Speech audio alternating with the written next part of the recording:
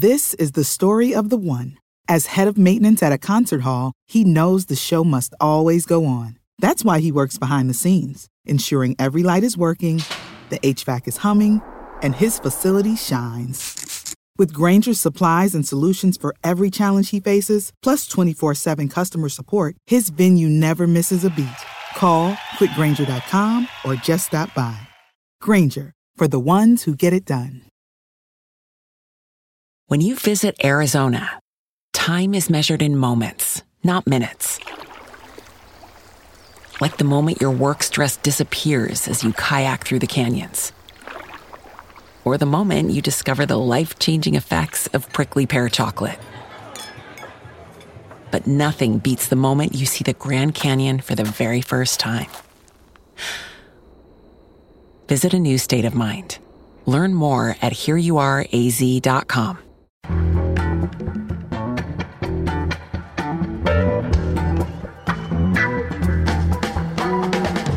From The Nation magazine, this is Start Making Sense, political talk without the boring parts. I'm John Wiener. Today we'll talk about what should happen with the Me Too campaign to expose sexual harassment now that Al Franken has said he will leave the Senate. Joan Walsh says Al Franken's departure should be a beginning, not an end. We'll speak with her later in this hour. Also, we'll talk about net neutrality. The FCC is planning to bring it to an end on Thursday. John Nichols says that's a terrible idea. But first, Tuesday night was a great night for Alabama and for all of us. In the special Senate race there, Democrat Doug Jones defeated the horrible Roy Moore 50% to 48.4%. It's the first time a Democrat has won a Senate seat in Alabama in 25 years, and it's a state that Donald Trump carried just 1 year ago by 28%. For comment and analysis, we turn once again to Howell Raines. He's a legendary figure in journalism, an Alabama native who joined the New York Times in 1978 and was executive editor of the paper from 2001 to 2003. He's been writing about this campaign for the Times for the last month. He's also published a novel, 2 memoirs, and an unforgettable oral history of the civil rights movement called My Soul is Rested. We reached him today at home in Alabama. Howell Raines, welcome back, and thank you, Alabama. Well, John, this is a day I wasn't sure I would live long enough to see. It took us almost 50 years to throw off the dead hand of George Wallace. And now the new political drama that we're involved in is going to be trying to escape the distorting hand of Donald Trump.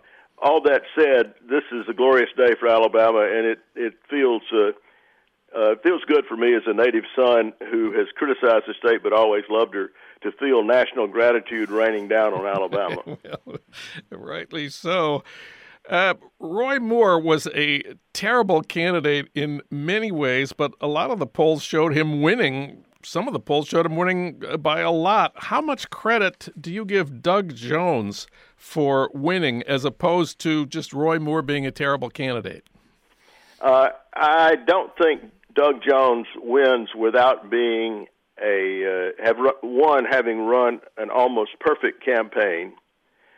Both tactically and in terms of communication strategy. And I don't think Doug Jones wins without being the kind of Alabamian that Alabama voters are comfortable with. He's the son of industrial Birmingham. He's a Klan prosecutor. He's a man of firm principle, but he has the humility and cultural finesse that is required of a progressive candidate to succeed in Alabama. I think he's the man we've been waiting for, and I hope this is the doorway to a long future for him. The other element I want to point out that I think might not be immediately apparent is he outspent Roy Moore 6-1 on television. Wow. And let us not forget, despite the rise of new media, that broadcast advertising is still one of the most potent forces in our society. Well, Alabama has been so Republican for the last couple of decades. As I said at the top here, Trump carried Alabama by 28%, and the exit polls showed that the Republicans who voted were nearly unanimous in voting for Roy Moore, despite all the terrible things about him. The white evangelicals voted for him. White voters without college degrees voted for him. Rural white voters voted for him. So the Republican Party is stuck with Roy Moore, despite him being, the worst candidate in their memories, I'm sure. Yeah, and they were conflicted. The Alabama Republican Party, like the National Republican Party, is torn by class conflict between blue-collar Republicans and blue-blood Republicans. And down here, that played out in some significant ways. The massive white vote for Roy Moore is not the Alabama that's struggling to be born. That is the old Wallace block, rural people, blue-collar folk, kind of traditional anti-corporate populists, and most importantly, people with a deeply ingrained cultural conservatism and a deep reflexive racism. That's the 620,000, I think it was, voters for Roy Moore. On the other side, you had the picture of an Alabama that's struggling to be born, and it is more diverse, 1/4 black, an increasing number of Asian Americans, many of them working in the sciences in Birmingham, growing Hispanic population, and a demographically changed white upper middle class, and that's the key. The suburbs of Birmingham, Montgomery, Mobile, and Huntsville put Doug Jones in office. These are people, despite Alabama's rustic image, who are highly educated. Many of them work in the sciences or in highly technical fields. They have the same cultural profile as their counterparts nationally, probably on everything except religion. And that was the swing factor. Those suburban Republicans, particularly young married women with families, they read Roy Moore correctly. And one of the interesting dramas here is that the women defecting from the Republican Party that many of their husbands voted for are the reason Doug Jones won, plus that massive black vote, which was especially inspiring to me as a student of the civil rights movement, because that's the voting power that changed the South in the 60s and created biracial legislatures and installed black mayors in Birmingham. And we haven't seen, even in the Obama surge, we haven't seen anything this powerful. And that is a real tribute to Doug Jones and to the national Democrats like Cory Booker and John Lewis, who came down here, campaigned effectively without scaring the white folks off. So, as I say, it was a brilliantly engineered campaign, and I think it opens the door to a future that we've never had before down here. I mean, every other old Confederate state basically crossed the New South Divide in 1970 or shortly thereafter. So we're 47 years behind. And the other cloud on our horizon is, of course, Donald Trump, who appeals to the most primitive instincts of the old Alabama and the Wallace bloc. Well, let's talk about Trump for a minute. He may have carried the state by 28 points just a year ago, but the opinion polls showed that Trump's job rating, 48% approved yesterday and 48% disapproved. So Trump has lost a lot of support in Alabama, it looks like, from the exit polls anyway. John, there's an old saying in the newspaper business that I grew up in about missing the lead. In writing about this election as a victory for a good Senate candidate, we may be missing the lead, and that is the shrinking and, I think, potential fracturing of the renowned Trump base. And it was strong here, stronger than anywhere in the country. The 48% is really remarkable. if we look at how Jones won, the exit polls showed a kind of reformation of what we used to call the Obama coalition, women, minority voters, and young people, all strongly for Doug Jones. Young voters, 60% for Doug Jones. Were you surprised by that? No, I wasn't.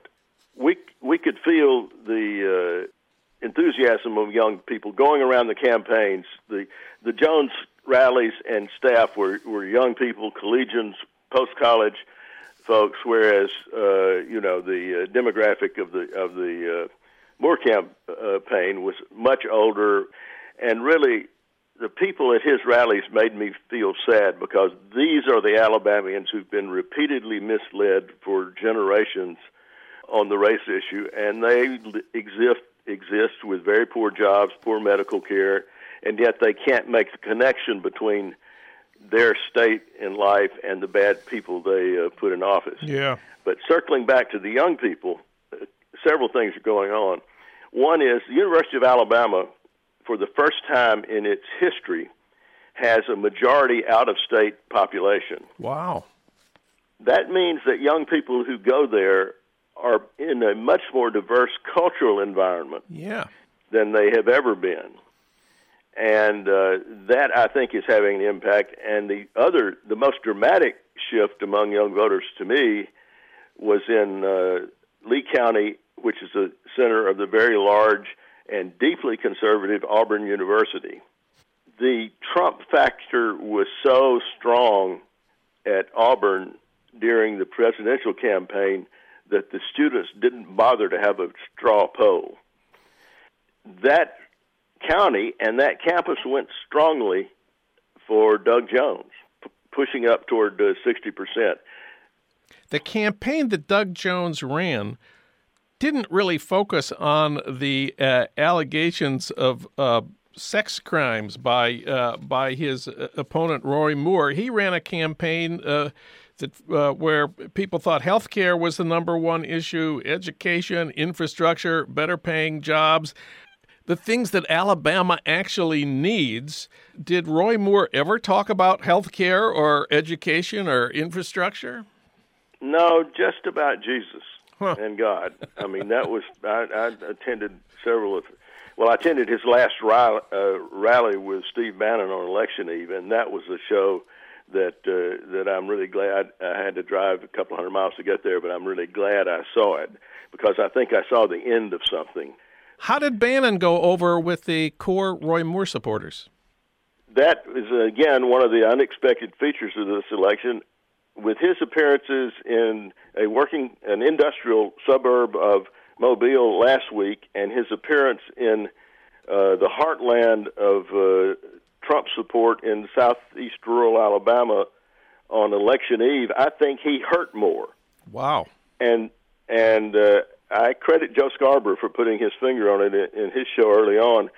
He picked up on the condescension that is inherent in Bannon's presentation. He gets up among these relatively small crowds that Moore was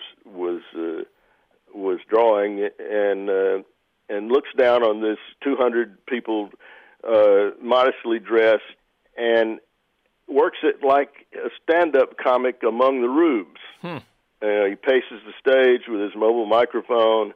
He boasts about getting into Georgetown and Harvard when Joe Scarborough, an Alabamian or a Floridian who attended the University of Alabama, had to settle for going to school in Tuscaloosa because he couldn't pass the Ivy League entrance exams. Wow. And so I think he radiated a kind of condescension that reminded me of like a Vegas comic who was looking down on what he assumed was a dog patch audience.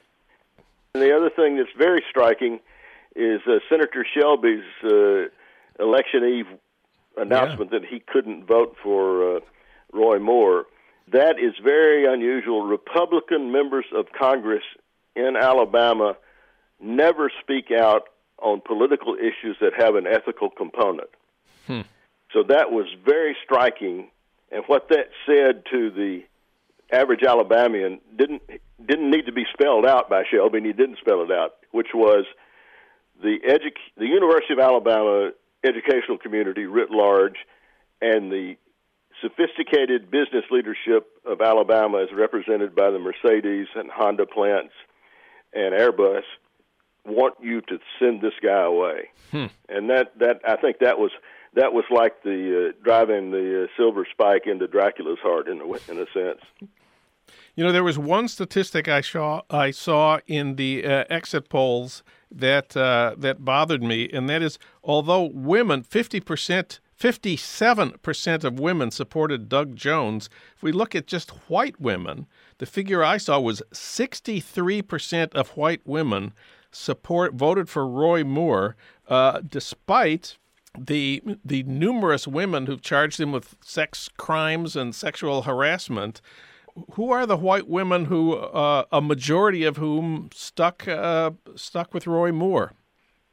Well, the facile answer is probably these are the same white women who voted in a majority for President Trump over Hillary Clinton. Yeah. I mean, there are mystifying events in politics, and that is a tremendous one. And I think there you're seeing the force of traditional culture in Alabama. But still, turning those statistics around to see that you're looking at 60-odd% rather than 80% of female support is progress. Yeah. As a journalist, I've always been inclined to be cynical and look at the negative, but in this case, I'm looking at the positive. There's a genuine gain going on there, and it's a feminist energy, because these are suburban women and older women in the churches who are basically defying their husband's political wishes. Well, Howell Raines, it's been wonderful having you as our man in Alabama for the last month. Thank you so much. Thanks, John. It's been my pleasure.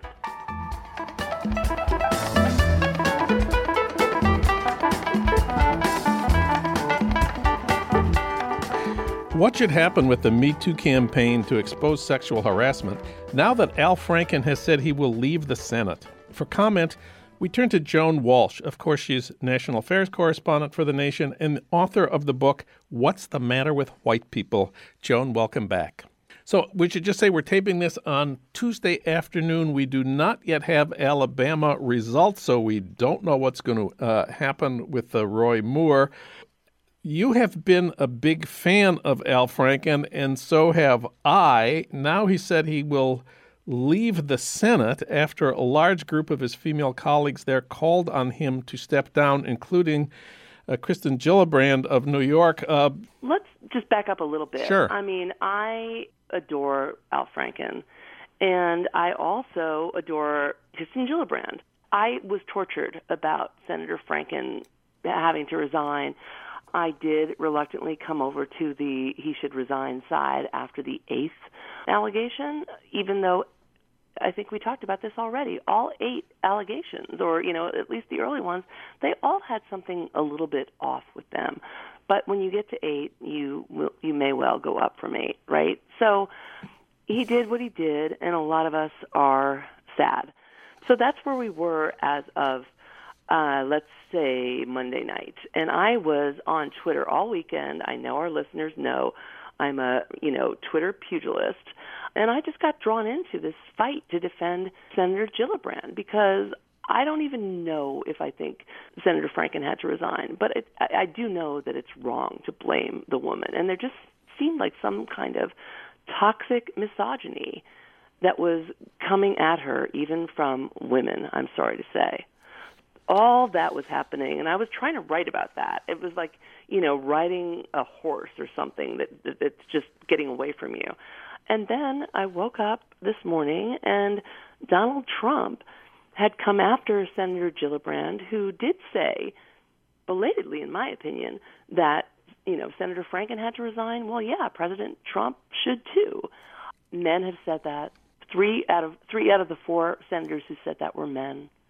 And he picked Senator Gillibrand, and he basically accused her of, I don't know, I've been hearing the word slut-shaming on TV today, which, isn't really a word you hear on TV. He basically said that she would do anything to get money from him, which sounded like prostitution. But there was a second fascinating thing that happened on Tuesday, which was the New York Times ran a op-ed piece by Zephyr Teachout called "I'm Not Convinced Franken Should Quit," arguing that we really need due process to adjudicate these charges, some of which, as you said, are not completely convincing. What did you think of Zephyr Teachout's argument she's not convinced Franken should quit? Like I said, I have swung back and forth on this one more than anything, I think, in my history as a, card-carrying pundit. And I loved Zephyr's piece. And I think Zephyr, put out there what was missing in the last month. And and this indicts Democrats as well as Republicans. I don't do the both sides thing very much, as you know, John. Mm-hmm. But what really happened, I think, in the last few months is that many institutions, including Congress, were caught unready for this Me Too moment. And Congress did not have a credible, believable, transparent way of calling their members to account for sexual harassment or abuse charges. You and I talked about this, about the Office of Compliance, yes. Whatever that means, yes. A couple of weeks ago. It's a joke. Women had to go for essentially counseling for 4 weeks. There was a real failure to prepare the institution for what was coming. And, I think that Senator Franken was actually a victim of that failure. He was part of it. He's been in the Senate for whatever it is, 7 years. Yeah. He could have made that his issue too. But a lot of people are, caught up in it, especially the people who run the House and Senate who are Republicans. But there is and was no really credible way for a senator to ask for an ethics investigation and for their constituents or journalists or other members of Congress to say, well, yes, we will give you that, and it will be really serious. Fair, but serious. And so I feel like Zephyr Teachout, who is so brilliant, put out there what should have been in place all along. We should know what it is. Women, men, victims, the accused should know what it is. They should know where they're going, and it should happen within 30 days. And that, she added that piece. And even though I did, as we've discussed, belatedly say I thought that Senator Franken had to resign the way he did, I felt like Zephyr had, created this new way of looking at everything that should have been created years ago.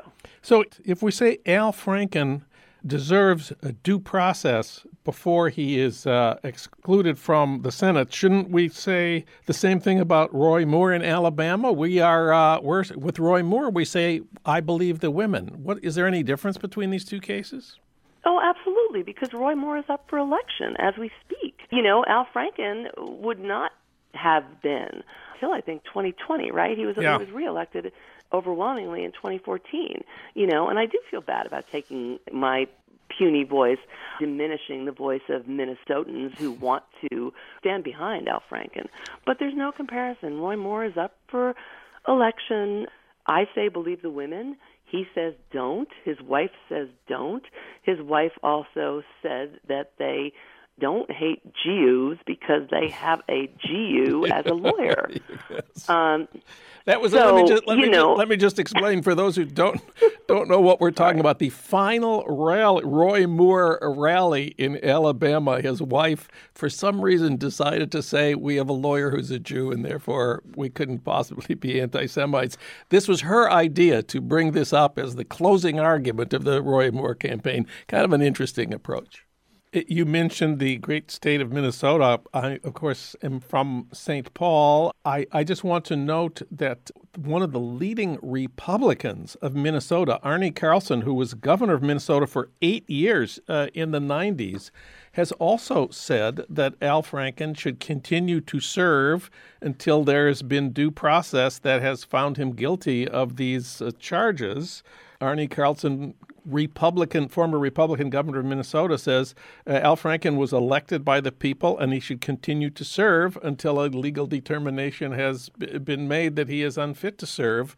Al Franken has said he is resigning. What exactly will that accomplish? Will it win Republican women to vote for Democrats next November in the midterm elections because the Democrats believe the women and the Republicans don't? What will it accomplish?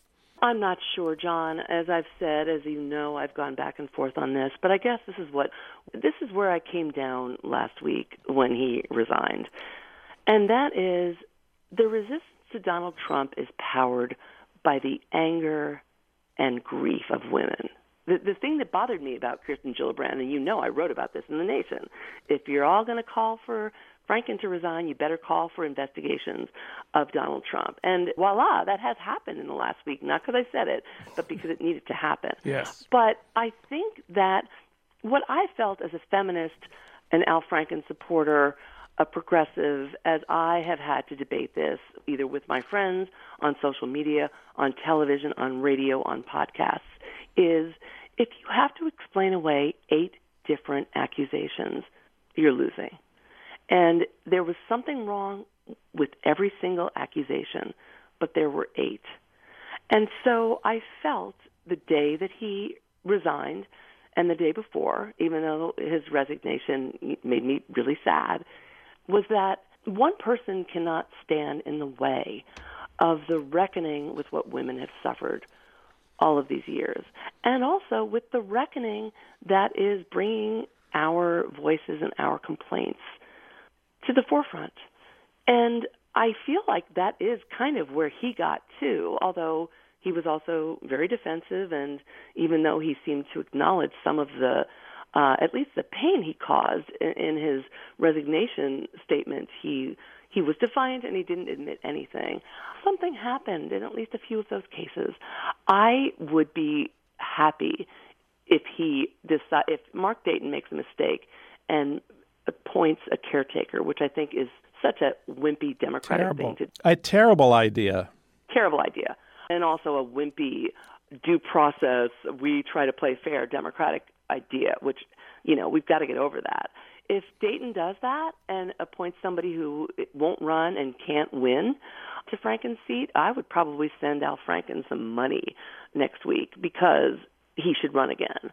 But if indeed he appoints a decent woman who wants to run again, I don't know, John, I'm sad about it, but something's happened.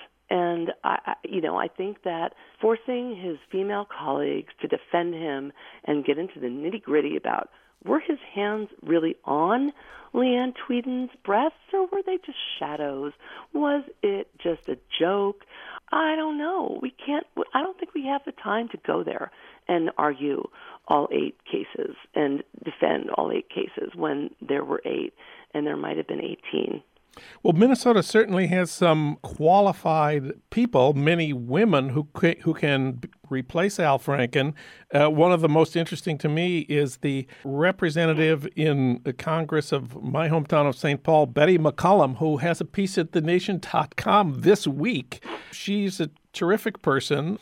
I'm not sure she would want to run for the Senate statewide. That is a big thing to do when you have a safe House seat. And of course, if they weren't going to appoint a woman, they could appoint Keith Ellison, who's certainly the most prominent House member from Minnesota. But there are many qualified, energetic, and talented progressive Democrats who could take this seat.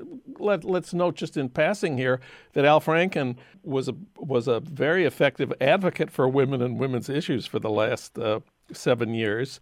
Absolutely. And that's why it's heartbreaking.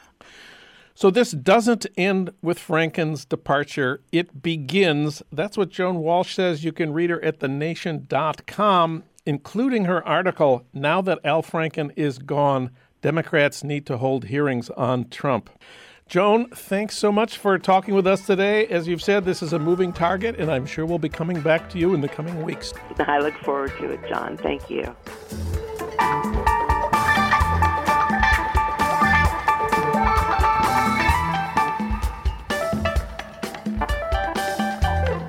Now we have some more bad news. The Federal Communications Commission is expected on Thursday to repeal the net neutrality rules that have guaranteed equal access to the Internet in the United States.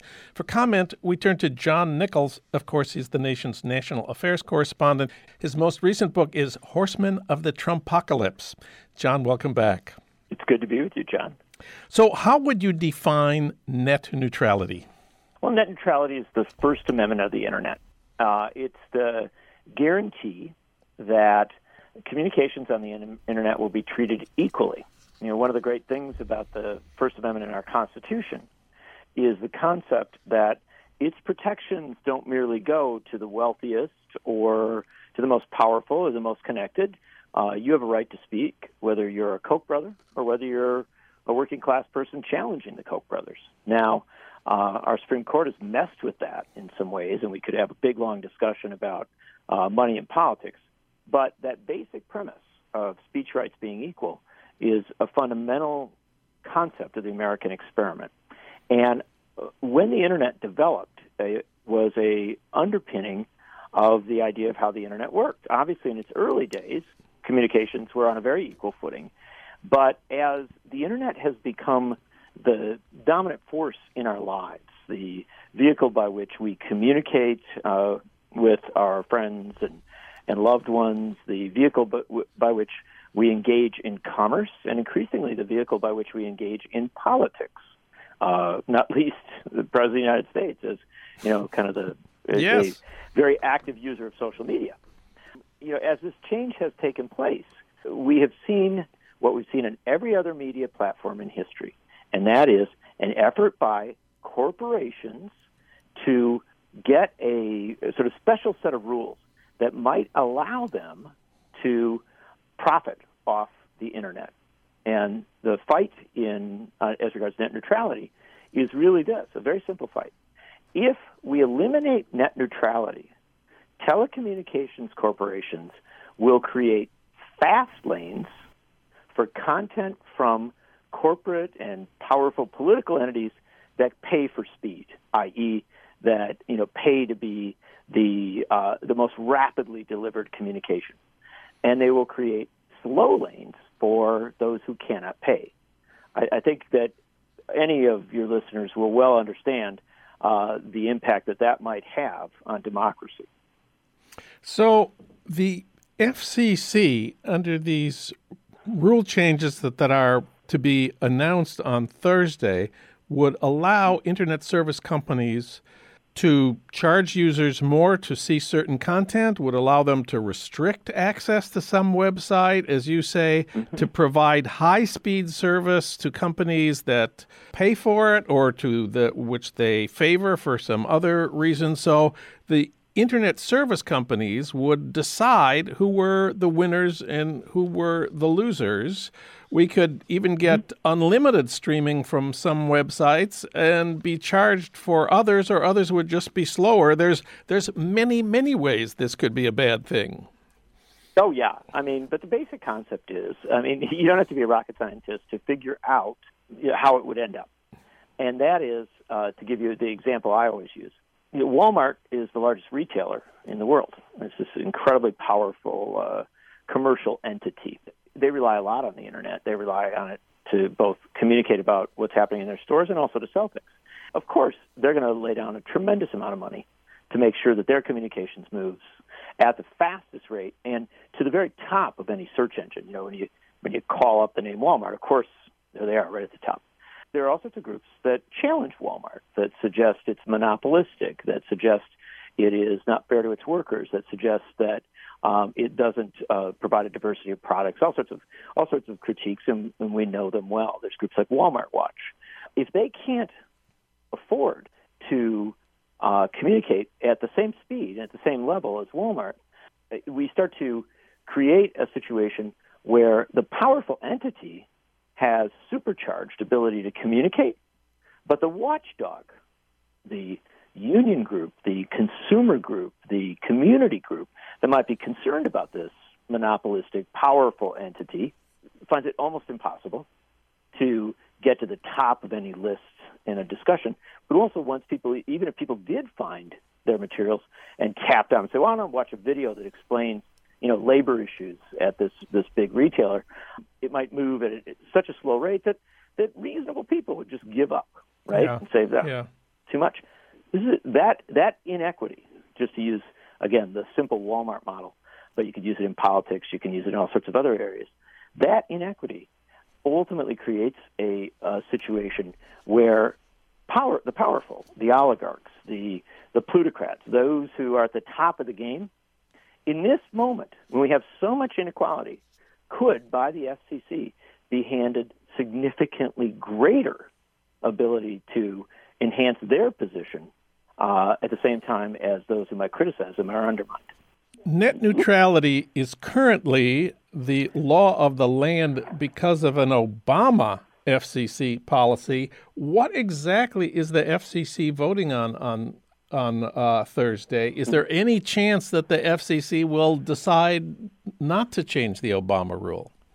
It's unlikely that they will decide not to. The Obama rule was really simply an application of traditional communications law and to traditional communications rules as regards utility, the public service component, the public utility component of different media platforms to the internet. And it simply said, look, the internet exists as something that's vital in all of our lives. We need to have some rules, and the first and most important rule is that our communications should operate on an equal playing field, that you can't speed some up, slow some others down. Again, you can't have a information superhighway for the wealthy and powerful and a dirt road for everybody else. And so the Obama folks did that, frankly, grudgingly. I mean, it's important to understand that this was a citizen victory. Yeah. Now, President Obama appointed some very good people to the FCC, but even some of his people were resistant initially. And millions of Americans demanded a functional internet that actually served community, small d democratic goals, as well as the commercial and entertainment goals of the powerful, the elites. And so this is a very good thing that happened just a couple of years ago. It's hated by the telecommunications giants. And when Trump came in, he moved up one of the Republican dissident opposition members of what was the Obama FCC to the chairmanship. This guy, a former Verizon lawyer, is incredibly determined to move this change. And he's got two allies on the 5-member commission. So the likelihood that he gets the change that he has proposed is quite strong. It's very likely. Now, it could get slowed down a little. Sometimes you will see, a last-minute decision to delay because of overwhelming input from the people. But I don't see that happening. So assuming that on Thursday the FCC abolishes net neutrality, what can we do then? You've said this is a First Amendment issue. Can this be brought to the courts, or what should we be doing? Absolutely, it can be brought to the courts. And in fact, that's what will happen. And that's the hopeful part of this. Now, there's a lot of ways that we could intervene to protect net neutrality after the FCC does its dirty deed. One way is Congress, and Congress has a lot of authority in this area and could act. But obviously, I'm not expecting Paul Ryan and Mitch McConnell to leap to the defense of people's communications. And so really where the action is in the courts. The good news on this is that groups such as Common Cause and Color of Change, Free Press, which I've been associated with over the years, have a significant history of winning in the courts on these issues. Where they win is an interesting area, and that is that when the FCC takes an action that is overwhelmingly unpopular, when the overwhelming majority of comments and all the public input, or overwhelming portion of the public input, is in opposition to the FCC's action, if the FCC does it, we have quite a bit of case law where the courts have said, hold it, you are supposed to protect the public interest. You are supposed to, make sure that the people have an input as regards their airwaves and, their digital communications, all these different, ways in which communications platforms operate. And so when we were fighting the fight over media cross-ownership, which is whether one company can own the newspaper, radio stations, TV stations, all these things in a town, when we were fighting that fight some years ago, the FCC did the wrong thing But then that went into the courts, and the courts said, hold it, that's not right. This thing has to go back and be reconsidered. And so that's, I think, the likelihood of what will happen. But it'll be a brutal battle, and it could take a long time. And in that interim, the damage that's done could be severe. And so we have to also do one other thing, which is outside of Congress and the courts and the regulatory sector, and that is to put pressure on these telecommunications companies not to slow things down, not to, throttle or stall. And that pressure has some impact because these companies will be competing for our eyes. Yeah. That's what they sell. What they really sell is us. And if consumers band together and say, we want internet service that is fast, efficient, and equal, there's more to it, or more to that possibility than some might think. So multiple ways of responding, but we will have to respond if the FCC, as expected, kills off net neutrality. Well, we should just note here that the defenders of abolishing net neutrality say that competition is going to solve whatever problems we imagine, that the internet companies will compete with each other to get those eyeballs, to offer a better deal than their rivals, and the consumers will get to decide what kind of deal they want. Gee, that sounds great. In the initial stages, you might see some of that, but here's the painful reality. What we see with our telecommunications, but also with our digital conglomerates, consolidation. Yeah. They're always trying to merge, and get bigger and bigger and bigger. And so they always tell us that competition will save us. But then in the next breath, they say, but bigness will be more efficient, right? Well, it's got to be one or the other. Yeah. And here's the painful reality. When they say that competition will save us, I think in some initial stages on this, it's possible that if consumers band together and make demands, they can have an impact, and that's always vital and real. But in reality, a part of the competition is one of our problems, because what internet providers will do is say, come to us for fast service, and you'll have access to a fast service to 1 million websites. Yeah. And you'll go, wow, 1 million websites, that sounds great. Yeah. Right? But if it's 1 million that are paying to have the fast service, we've already got a warped discourse. One last quick question. Given how unpopular ending net neutrality is with the public, is Congress really a lost cause? Could this be an issue for the Democrats in 2018, a year from now? Absolutely. It's a great issue, and it's a great issue especially for rural areas, small businesses, all sorts of constituencies that the Democrats have had some struggles in recent years reaching out to are very concerned about these issues. And so, yeah, there's a lot of opportunity there. But one thing that's really vital is for Democrats to get good at talking about these issues. There are some people who are great at it, like Bernie Sanders, Ed Markey, a number of people in the House. But the fact of the matter is, up to this point, Democrats have not made this a central issue. And it's really a part of remaking the Democratic Party in a broader sense to be a party that speaks effectively to the issues of the 21st century. And I cannot begin to emphasize, net neutrality is a 21st century issue that, if it's addressed correctly, could well influence the direction of elections, and frankly should, because if we don't defend net neutrality, we're going to have a lot harder time defending democracy.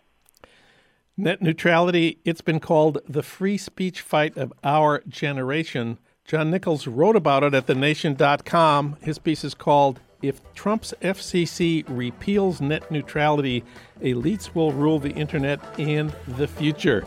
John Nichols, thanks so much for talking with us today. It's a pleasure to be with you, my friend.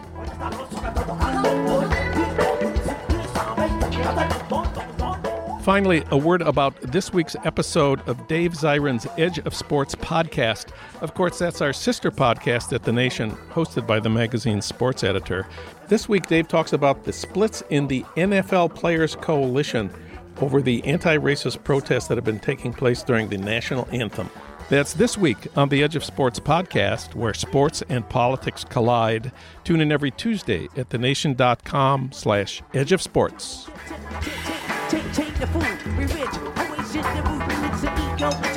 Start Making Sense, the weekly podcast of The Nation magazine, is recorded and edited by Lyra Smith at the studios of Emerson College, Los Angeles, located in the heart of Hollywood, with additional production help from Justin Allen.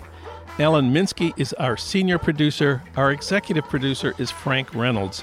Annie Shields is our engagement editor. Katrina vanden Heuvel is editor and publisher of The Nation. You can find out more about Start Making Sense at thenation.com and subscribe to Start Making Sense at iTunes, Pocket Casts, Stitcher, or wherever you get your podcasts. I'm John Wiener. Thanks for listening.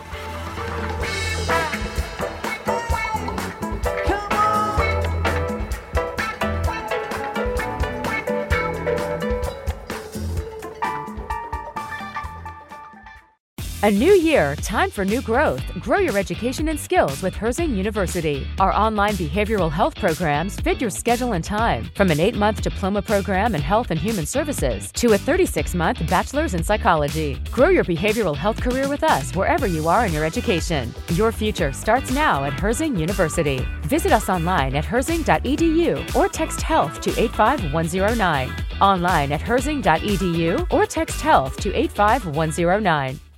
This is the story of the one. As head of maintenance at a concert hall, he knows the show must always go on. That's why he works behind the scenes, ensuring every light is working, the HVAC is humming, and his facility shines. With Grainger's supplies and solutions for every challenge he faces, plus 24/7 customer support, his venue never misses a beat.